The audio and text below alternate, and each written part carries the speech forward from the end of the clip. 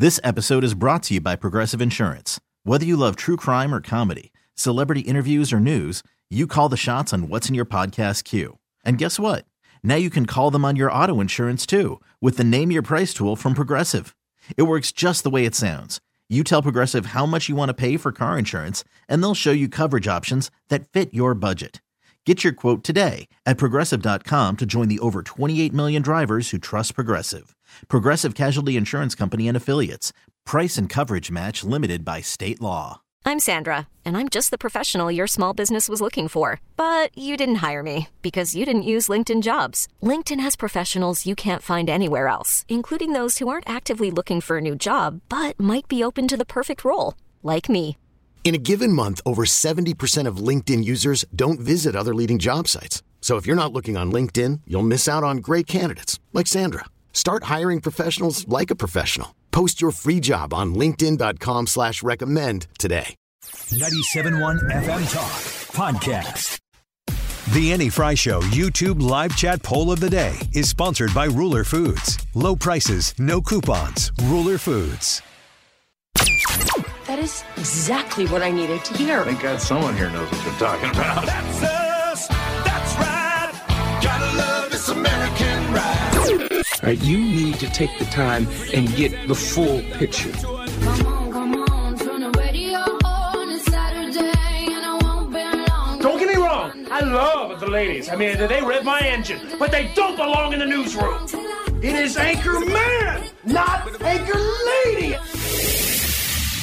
What do you want from me? I'm not America's sweetheart. Goodness sake, kid. Keep your voice down. Your father's listening to the radio.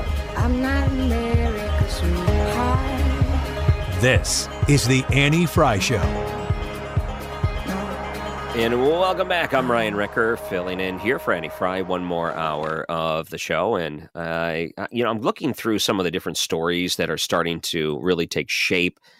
And there's this one story that keeps coming up about, I just read the headline, cocaine residue found on Hunter Biden's gun pouch in 2018 cases. Prosecutors are arguing that there's no reason to dismiss this case. There's plenty of evidence that he broke a pretty serious law, not only in the way that he disposed of guns in the past, but being a known drug user, continued to have use and access to them. But when I read that headline, tell me if I'm wrong for thinking this. If you were to go through most of Hunter Biden's possessions, how much cocaine residue would you find? Yeah, I think I'd start with his fingernails. I would say 90% of what he owns has cocaine residue on it. Just the pinky nail that's really long. You know what, though? That in his defense, you get a little cocaine on your guns every now and then. It happens. You know what? Everybody can identify with that. All right, Scarface over here. It's but that's the problem, I think. And I think Hans brought this up a couple of weeks ago, essentially saying that him being in contempt of Congress would essentially violate his bond, which means that he should, if a good judge would look at that, if it was anyone else, they would revoke the bond and put him in holding, waiting for this trial. So I know that he's getting special treatment because none of that would ever happen to Hunter Biden, and I don't know if it would be the right thing to do. You know, it might not be the right thing to do for the president of the United States' son, because it would be looked at as a huge problem. But nonetheless, it goes to show you he is getting special treatment. Special treatment would be when the prosecutors and the defense came together and said, you know what, we're going to slap him on the wrist and give him immunity from all charges in the future. That is insane. And luckily, a judge tossed out that plea deal. But so you got to really make sure you're doing this by the book. And if you're doing this by the book, there needs to be more attention put into this. And I'm sure the prosecution has a lot more on him that is not being allowed to bring forward, mostly by probably federal pressures that stop them from doing so, because he is Hunter Biden. And they're still doing a documentary on him too right now. That's got to be pretty terrible. But let's look at this one story in the Post-Dispatch. So a woman, this is kind of a weird story to begin with. Several landlords accused of illegally renting out condemned properties in South St. Louis. This is quite a whopper of a story. So almost 40 condemned homes in South St. Louis have been rented out to people with drug and mental illness, drug addictions and mental illness, according to a lawsuit that was filed by the city. This is a whole different level of slum landlord, honestly. Mm-hmm. This is, I mean, you are really taking advantage of vulnerable people, and you're probably doing this under the guise of I'm helping them when no one else would. I'm guessing that's what one of their defenses will be. But 5 associates of Dara Daughtry in nearly a dozen businesses registered to their names are named in a lawsuit which accuses the landlords of continuing to rent out properties that have been boarded up and declared a nuisance by city officials. Some of them lacked electricity and running water. This is just, to me, peak disgusting when it comes to landlord predatory behavior. Okay. Have you seen the story? No, I haven't, but I'm trying to get the picture here. So when you initially read it, I thought what you're saying was that somebody who didn't own these properties was just coming along and saying, well, that's mine. I'll let you rent it from me. But that's not. You're saying this is somebody who does own these properties, but they're condemned and they're in terrible condition, and they should not have somebody living in them, and they're continuing to rent them out. Yes, so that's what it looks like. Yeah, and I don't know if that's the case because there's so many different properties. I think that's the case with all of them. So not to say what you're describing doesn't happen. That seems to be fraudsters acting in a bad way, as essentially, claiming something that's not theirs, collecting money, and then disappearing or becoming untraceable after that happens. That seems to happen a fair amount when it comes to the rental properties. They'll post something up online. They'll claim to be the owner of this property. They'll say, okay, we need a deposit because, we're going to rent this out. So if you really want to see it. And in the mad rush of trying to find a place to live, a lot of times people from out of town trying to move in say, okay, fine, I don't want to lose this place. I'll put the money down. Well, then they'll show up and then they'll find the place was actually not theirs to begin with. The money that they gave is gone forever. That happens all the time, apparently. But this is different. This is literally condemned locations that are boarded up with probably markers from the city and documentation stapled or nailed to the front board that was once the door or window, and telling them that this is not suitable for humans to live in. You see this a lot of times, too, abandoned buildings that are just taken over by drug addicts because they have no other place to go. And then if you look through the window, it's basically they're starting fires inside, and there's a bunch of needles and human feces laying around, just a bunch of junk. But it's not someone that's charging them to do that. It's just essentially homeless found a place to go where the police will essentially leave them alone until there's enough evidence, or at least there's enough complaints against them. This is actually people charging them to live in these conditions. That is, pretty lousy, all things considered. And it goes to show you that we do have a lot of problems when it comes to landlord-tenant issues, and we do have a lot of issues when it comes to empty, vacated buildings in the city of St. Louis that probably should be torn down to begin with. Yeah, I'm just there's laws against this, right? That I don't understand how somebody can just, like you were saying, some of these houses, like the electricity and the plumbing doesn't work. They don't have running water. Yeah. How you can feel good about yourself about renting that out. But, I've never owned or rented property, or rented out property that I owned, I should say. I don't understand what kind of person could do this. It goes back to like you were saying, you have to be such a disgusting, horrible individual to do this, that you can't afford to put money in it.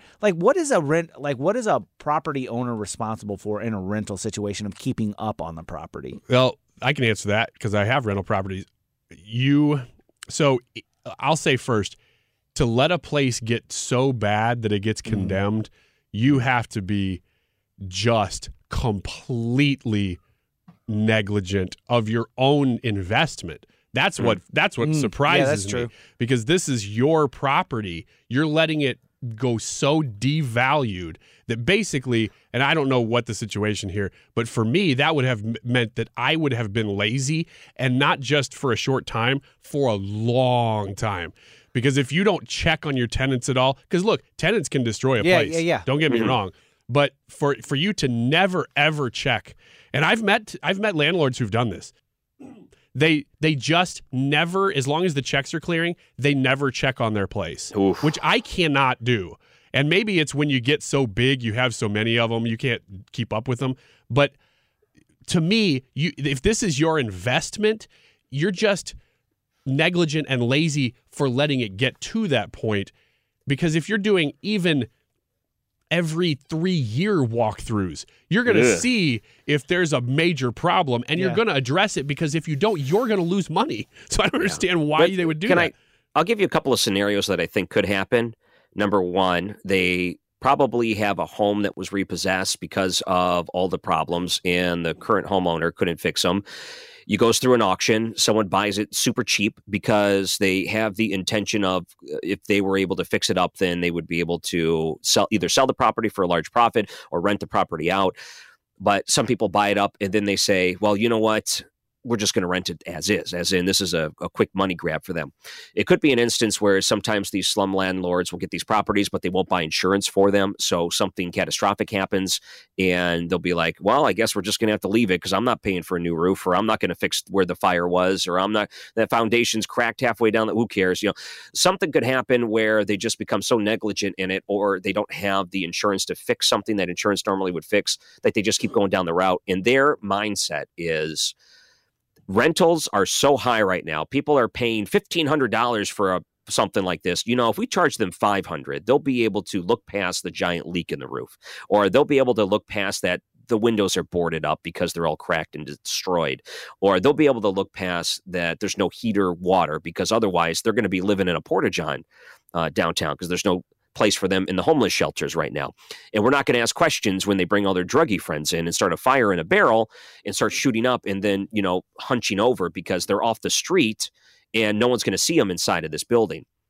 That's the type of, I think, mindset that goes on. People look at it as a cheap way to exploit these vulnerable people, either the homeless or drug addicts or mentally ill people.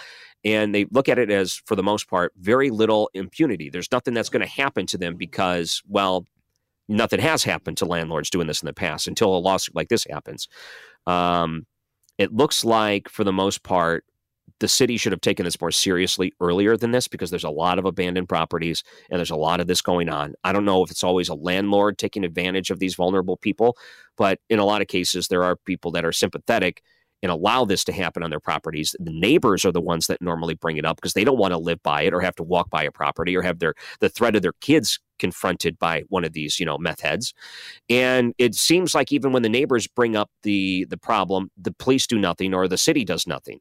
So it's allowed to happen, and they probably look at it as a way that it's probably one of those things where they can keep on the gravy train until eventually someone stops them. And it looks like the city has finally done one thing at least. Yeah, I think you're exactly right about how this would happen. It's probably somebody who bought a property very, very cheap, probably a number of years ago too, not recently, and hasn't kept up with it because they thought, you know what, this is a piece of crap property anyway. I'm not going to put any money into it. I'm just looking at return. If I can just keep renting it.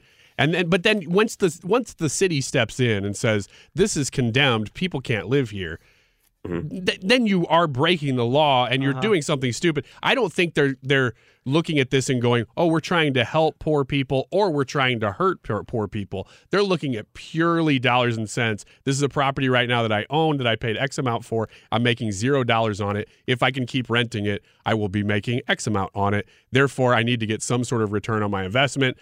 You just can't do it when you don't have a living habitat. That's the problem, is that you didn't keep up with it enough. Even the bare basics, which is all you have to do for a lot of these really low end places, just do the bare basics. You don't have to have wonderful brand new countertops. You just have to have it to where your pipes aren't freezing. Right. You have water and you have electricity. You flip the switch, people don't get electrocuted, and it doesn't start a fire. That's all you got to do. You don't fall through the baseboard into the basement like Home Alone 2 when they're renovating that one place. Right. And, there were schemes, like, let me give you an example of one that happened here in Detroit, where it would go to the land bank and essentially there'd be a home that would be up for auction. And there was a huge scandal that caused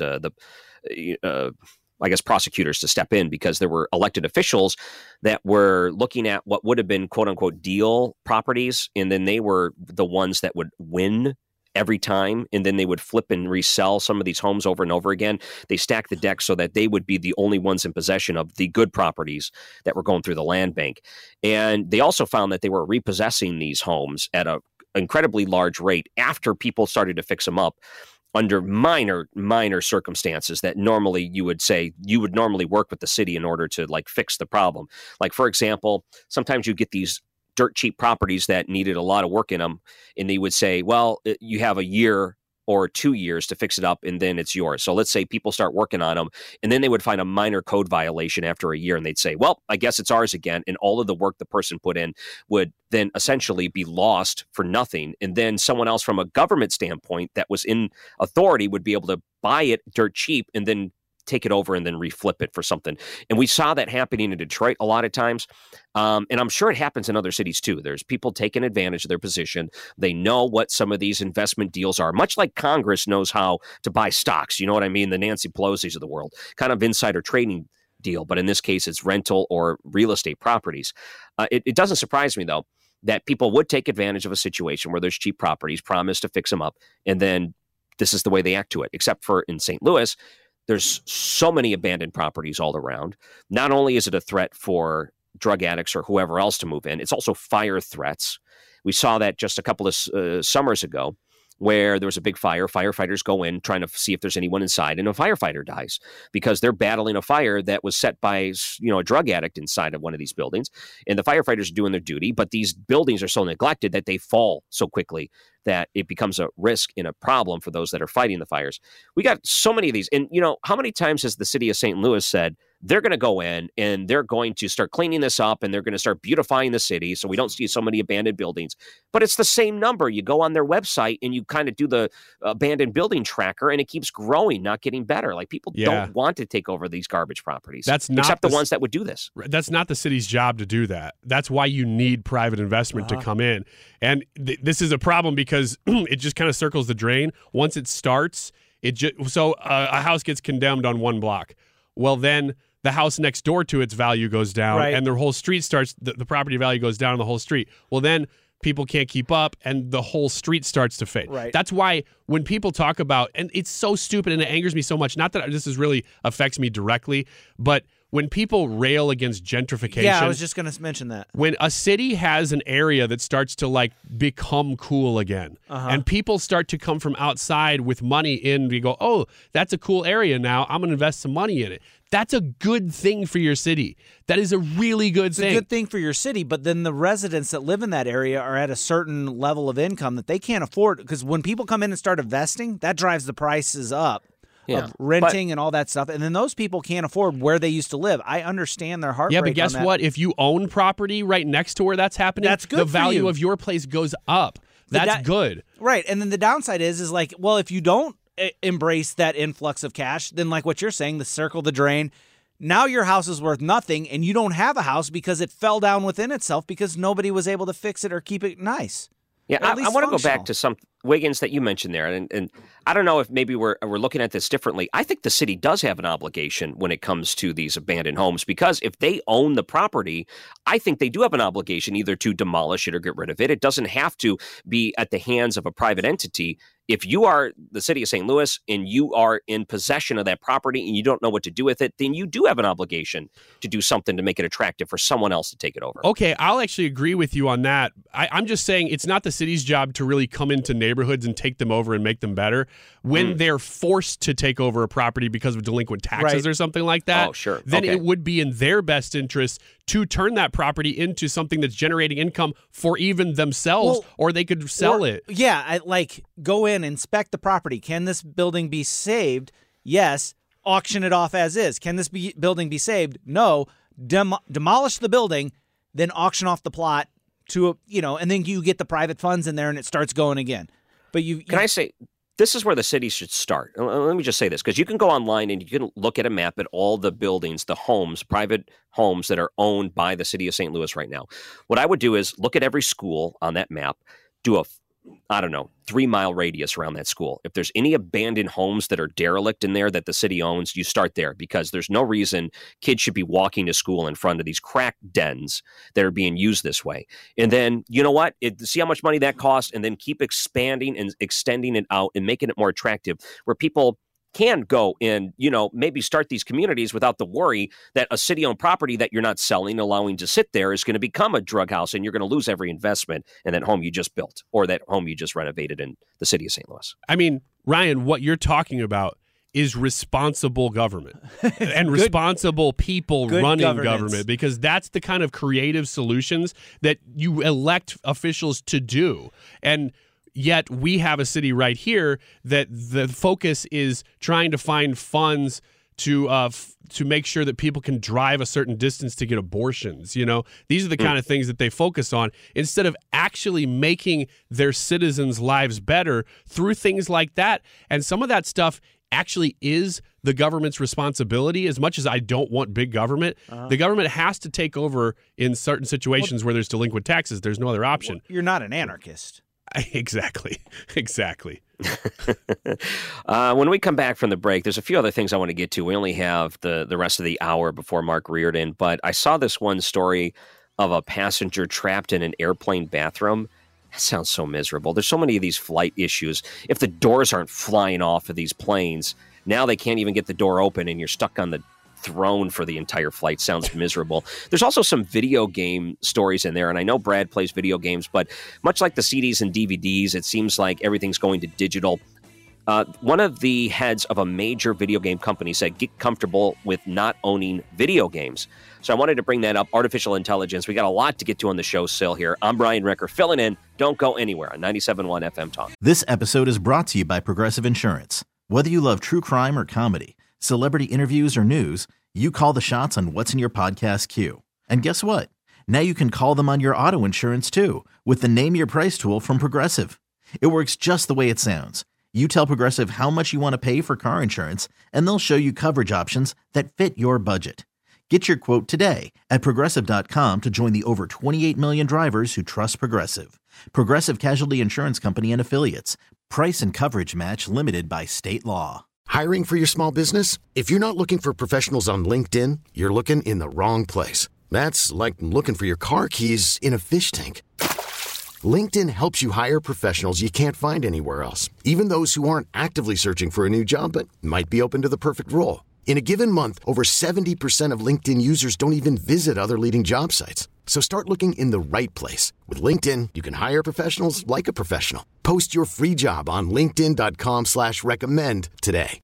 Odyssey is giving you a chance to win a trip to London to see Taylor Swift at the Eras Tour. It's Tay in the UK. Hey, it's Taylor. Just download the free Odyssey app, log in and listen to a participating station for a minimum of 60 minutes to get your daily entry. And you could win a chance to fly off to London with 3 friends and see Taylor. I can't wait to see you at the Eras Tour in London. For more, go to odyssey.com/Taylor. Tay in the UK. It's on the Odyssey app. Thanks to Republic Records. This is a national contest. You know, no one's ever invited me to go to Funky Town, and no one's ever asked me to get jiggy with them. What does that mean? Does that mean anything? Nobody's asked you to take them to Funky Town either? It's an exclusive club, Ryan. It's an exclusive club. What am I missing out on? What goes on in Funky Town, and what goes on when you're getting jiggy? Well, the first rule of Funky Town is you don't talk about Funky Town. Yeah, that's true. And you can't get jiggy unless you're in Funky Town, so it's kind of exclusive. Maybe that's why. So once you get there, they're like, okay, there's a street sign that says to the right, Jiggy with it land, and then to the left is where the restaurants and bathrooms are. Yeah, basically. I can't confirm that, but does Funky Town share a border with Wiggins, America? No, we're mostly an island. Good. There's a couple of stories I wanted to get to, and they're both, I don't know, kind of sex stories. Do you mind if we bring them up here? Okay. I hate talking about these kind of things. I get real uncomfortable. So Newsweek had the story. What's up with this Kentucky Republican that wanted to amend the state law so they can have sex with their first cousin? What was up with it? Wait, really? So here's Newsweek's story. That's illegal in Kentucky?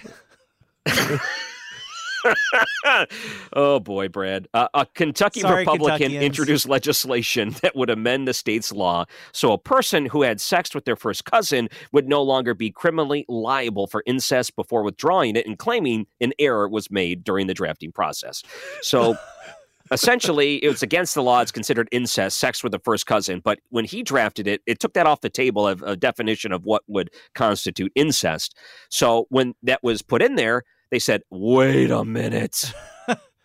And then apparently he changed that pretty quickly. What's up with that? This is why I would like to be a lawmaker, is to stand up in those moments and just be like, we can still have sex with our second cousins, though, right? Isn't that what Shelbyville was made in The Simpsons? Essentially, there's Springfield where the Simpsons live. And then there was a sounded split familiar. Yeah, there was something rattling in my brain that said that it was like a comedic something where somebody stands up and goes, and then we can marry our cousins. I thought maybe that's what that was. I think you're right. Okay, the other sex story comes from the Pope. So he's out there and he's saying sexual pleasure is a gift from God, but avoid porn. Pope Francis advising the Catholics now.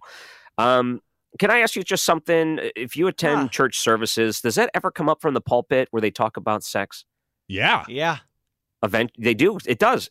Mostly about the damaging nature of pornography when it comes to marriage, couples, people, young men, young women, things like that. I normally hear it in that context, but do you hear it as a sexual gift from God? Like, do you ever hear it in that context at church? Actually, yes, we do. Really? Yeah. Yeah, provided you stay within the confines of marriage. Yeah, yeah.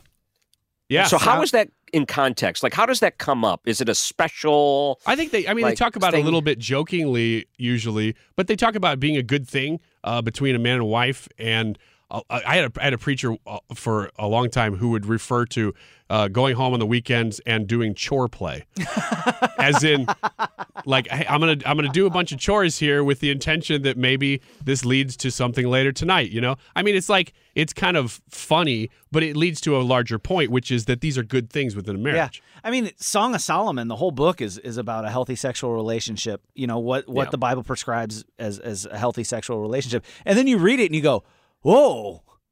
Yeah. I didn't know that was in there. I mean, you got to get through some of the allegory, but then you read it, you know, it's like, oh, holy cow. So, yeah. But I mean, our church talks about it. I mean, it's a part of life. It's something God created. It's something that should be discussed. I mean, we talk about everything else under the sun and what the Bible has to say on it. Why not that? Why not speak on that? But that's interesting.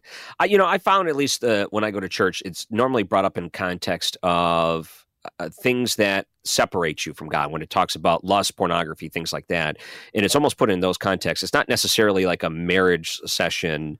So to see the Pope bring it up, it made me wonder, because I guess the Pope and the Catholics are in some kind of, I guess some of the bishops had some issues, and there's some sort of controversy as of late in some of the writings that were out there. So they wanted to go and, I guess, better clarify the Catholic Church's stance on this sort of thing. Historically, I thought that the Catholic Church's view on sex was, it is mainly for procreation. It's not necessarily a recreational thing, but it's a procreation thing. That is the purpose, and that's what you're doing. So the Pope saying this is, like, it's kind of revolutionary for the Catholic Church. If my memory, he probably said it in Latin too, yeah, which makes it even more impressive, because no one understood what he was saying at the time, I'm guessing. This is great that he's addressing it. That's great. So, okay, you're like, would you high five the Pope after a sermon? Like, all right, thanks, man. I don't know. I might kiss his ring. You know what, though? This is something that, I mean, Brad's kind of saying this already, but this is something that the culture has completely co-opted, partially because Christians were not willing to talk about it. And so we have done a terrible disservice, and I say we as in the body of Christ, not like we were alive during the Cultural Revolution.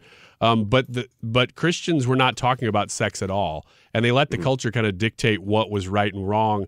And it was like, you keep it behind closed doors, you kind of hush-hush, we know it's there, but we're not going to address it really at all. And at least my church, and I think a lot of other churches too, have said, that was a huge mistake. We need to be talking about sex.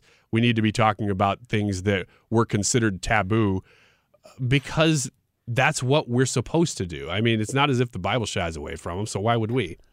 I don't know. The only time I think it's been brought up in the church that I've been to is when it was specifically a special service for married couples. Like it was almost like, okay, this is something that we're going to do, but we're going to let the kids stay out of this one, essentially. Yeah.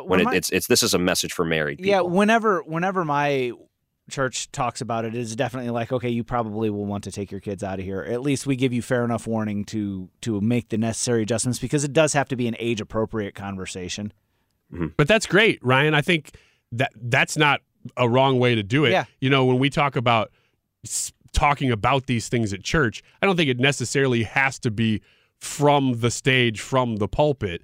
It can be in small groups. It can be in men's groups, women's groups. It can be in marriage retreat things like you're talking about. We talk about it at the youth group because this is something that the kids are going to face. I mean, of course, like I said, it's age appropriate, and we set the boundaries. We say this is what God has created. This is where it's acceptable. This is where it's not.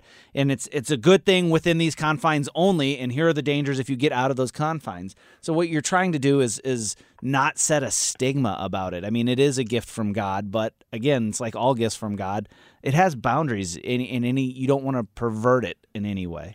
Yeah, and I say this mostly not to be controversial, but I am kind of serious.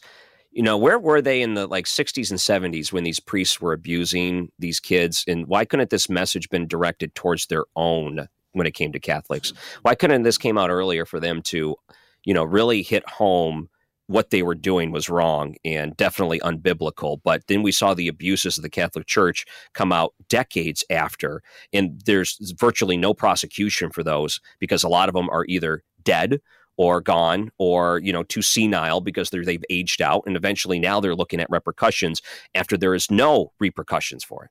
Yeah, or past the statute of limitations, too. Past the statute of limitations, yes. This is a great example, though, of keeping things in the light rather than in the dark. Mm-hmm. I mean, the more you bring these things into the light, the more you're willing to discuss them, the better it is for everybody, because nobody's going to be perfect on any issue, but this issue in particular.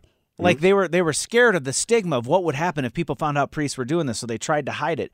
But then you add more stigma to that rather than making yourself out to be what you're preaching to be and saying, hey, this is what happened, this is wrong, this is the steps we've taken to address that. This person will be prosecuted to the full extent of the law. They'll be defrocked, all of that stuff, and they're gone, excommunicated. It gives you credibility to say, hey, we are cleaning our own house. When you don't do that, it gives everybody license to come after you. They weren't excommunicated in a lot of cases. No, they were removed incorrectly. They have gotten there recently. Yes. But it took them too long. Yeah. So it's I think 50 years or whatever. Yeah, right. I mean, it took them way too long. So I think within the last 15 to 20 years, the hierarchy of the Catholic Church has very much addressed these things. And they are doing the right steps now, but I mean, it's taken too long. It took too long. Mm-hmm.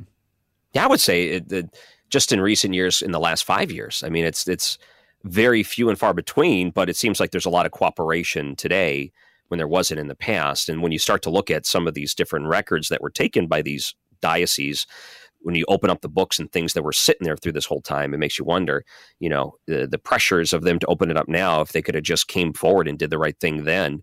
And all these people that are here living with the abuses are afraid to talk about it in a lot of ways because, it's just sad.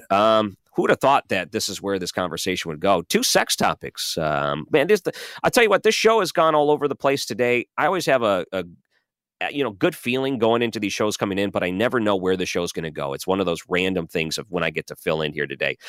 You want to do the poll results when we come back after the break? Some of these other things that we're facing here. We will. I think it's Nikki Haley. We'll do that. One more segment left. I also want to talk about video games. I want to talk about AI. And some of the other things, I had so many different topics I put into the rundown here today. I didn't even get a chance to bring up. Let's try to hit as many of them as we can before we wrap up. I'm Ryan Recker, filling in for Annie Frey. Don't go anywhere on 97.1 FM Talk. Welcome back. I'm Ryan Recker, filling in one more time here for Annie Frey. You can find us online. I'm on Facebook, Ryan Recker Radio, if you want to reach on there. It's always a good time when I get a chance to fill in here on 97.1. I was going to talk about this last one, but let's just do this real quick. I got so many stories that I wanted to bring up to you guys and get your take on it. There was this one story about this poor guy. He's on a flight. It's like an hour-and-a-half flight. And he goes to use the bathroom, and the door locks, and it won't unlock, and he's in the bathroom. So he's I think this is in India. So he's stuck in this lavatory, and the crew is trying to get this open. The passengers are trying to get this door open. It's just not opening. So they eventually just tell the guy, hey, we've done everything we could. Just put the seat down, sit down, and wait till we land so we can get this door open. Do not panic. I guess maybe that's not the worst place to get stuck on a plane, honestly. Like, I was trying to think of the level of things that would annoy me on a plane. getting stuck next to someone that, is taking their shoes and socks off and, barefoot, or kicking your seat. Or maybe you're sitting next to someone that, quote unquote, has a therapy animal that's just, dropping waste on the ground or whatever it is. Yelling and screaming passenger because they are, lizard people are on the flight. I'm trying to think of the hierarchy of things that I would hate to sit next to on a plane. Getting stuck in a bathroom where you can just sit in your own private space probably isn't the worst. Yeah, if it smelled really bad, then it would be bad. But how could it? You flush, and it's like, and it's gone. It's not like you're sitting around like a porta-john. I've walked into a bathroom on an airplane before, and it smelled terrible. So I don't really know the mechanics, but I know for sure that it smelled bad. If you were in there, though, and it smelled okay, it would be a private suite for the flight. So I'm kind of with you on that. You get a little, even though there's not much space compared to other bathrooms, there's a lot more space in a bathroom compared to your seat. Would it not be worse to be stuck outside of it and then you not be able to use the restroom on a flight? Oh yeah. Well, there's more than you know one. what my fear would be. But like you're stuck in there and you're like, okay, they try to get you out. They say just hang in there, we'll get you open. Don't worry. And then you're like, I might as well use it. Then you start using the bathroom, and then they break it open. Oh yeah, like you got to go right when they're starting to bring out the jaws of life. Guys. Yep. Guys, I was going in here. And there you are, pants I think down. I would do that just to make it feel awkward. Like, nah, I just did it for the lulz. That guy had a newspaper out and everything. Nobody has newspapers anymore. So there you are sitting patiently, and then you hear them starting to grind away with their power tools to get the thing open. And then you think, oh, now I'm going to drop my pants. Like, this is the time that surprise. Man. Can I bring up this one video game story? Ubisoft is a pretty big video game company, and much like we've seen a revolution when it comes to movies and music, a lot of what we consume online is streamed. So on demand, you find a movie or television show to watch. You're not necessarily going out and buying physical copies of DVDs anymore. Very few people do that. Music, same thing. Spotify's and all these other apps allow you to listen to the music you want. You can basically find anything you want anywhere at any time, and you can listen to that sort of thing. And you don't have to go out and buy a physical CD like you used to. So they've gone to the streaming, and video games are saying that in the future, at least the head of Ubisoft, that you are going to essentially not own your video games. You're going to buy the access to the game, a digital copy or whatever it is, and you're going to be happy with not owning it. And I tend to disagree on this a little bit, but Brad, I know you're a video game player. How do you feel that in the future you're not going to get a physical copy of your games? Well, I kind of was with you for a while there on Xbox. I would always make sure that I bought the physical copy. I'd have the CD or whatever because it was just something that meant something to me. Well, my Xbox finally has, bid it. It's done. It's over. I can't get it to turn on anymore. But the problem is now, a lot of the new Xboxes don't even have, like the most expensive model, the Xbox One X, still has a disc drive. But that's like $500 or something like that. And then the Xbox Series 1, it doesn't. The hardware on the inside is almost the same. It just doesn't have it, which means that if I buy that Series Xbox Series S or whatever it is, it won't have the drive, and I just won't be able to play any of the games that I bought a hard copy for, which is the vast majority of my games. But the other side of this is, too, I game on PC, and I get my games through Steam and Epic Games and stuff like that. They're 100% download. I don't even have a disk drive on my gaming computer. I just download them off of Steam, and they're on my computer, but I can't play them. What I don't want to do is I don't want to go to a streaming service where you're basically streaming your game. So like a Netflix for video games where you would just go, okay, I want to play this game and I'm paying this group a certain amount of money, because gaming is so dependent on performance, and then you're at the mercy of your internet speed and you're at the mercy of their equipment, not your own. But it is something that I'm seeing some gaming, like almost streaming from a virtual gaming machine, so you could get your laptop and then stream off of their machine and you don't have to burn up your graphics or whatever. Well, when you're a pro gamer like Brad, who really gets into it, I get that. And here's the thing that I don't like, because I see the stories of companies that will basically revoke a game, and they'll say, you know what, we're not offering this anymore. And even if you paid for it, they did this with music in some other places. I think Apple did this, or Amazon, but essentially you pay the money for the game, and then the developers say, well, you know what, that game's not available anymore, and you lose access to that game that you paid for. And they say, tough luck. Or that Like, game it's is just problematic. Gone. And that seems to happen not often, but it happens sometimes. And sometimes, too, you find these video games that are dependent on the internet, meaning that there's some sort of server involved. And when they take that server down, the game's gone forever. You can't play it anymore unless there's some sort of independent hobbyist that puts their own server together and finds a way to around whatever the game would call for and allows you to play it even further. But then, you pay $50 or $60 for a game that you can't really play anymore. They like to revoke that. And maybe it's just me, but when I was in the 90s, you bought a physical cartridge, you plugged it into your Nintendo, and you had that forever. You didn't have to be dependent on the internet.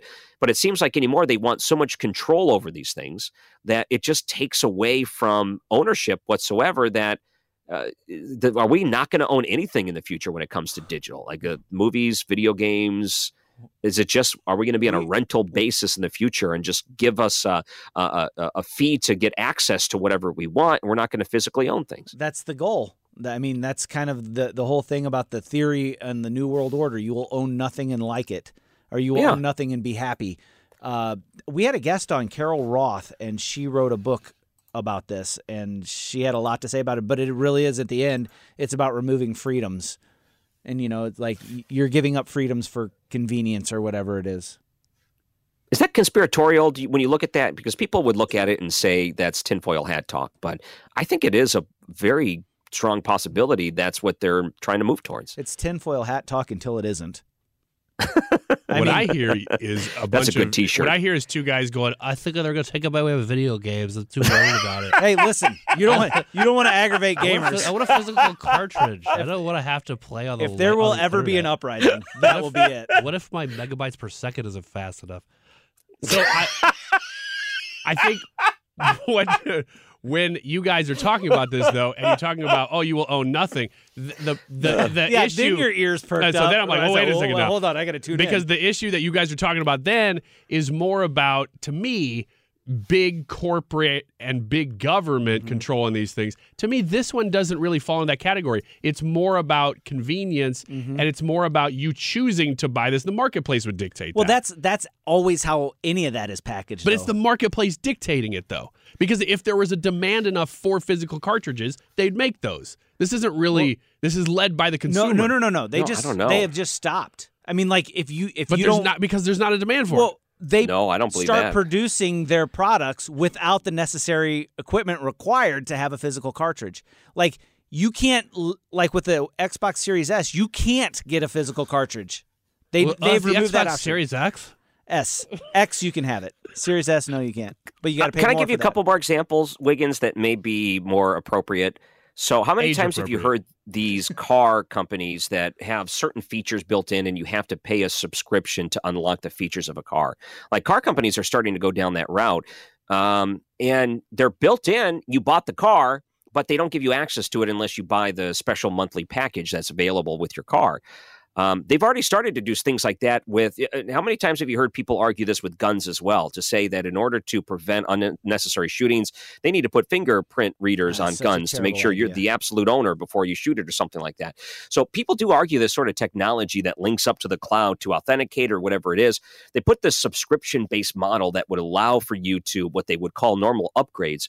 But it's not really an upgrade. It's just access to something you should have already to begin with. But they're using this as a way to try to make extra money from you. It's like a profit scheme.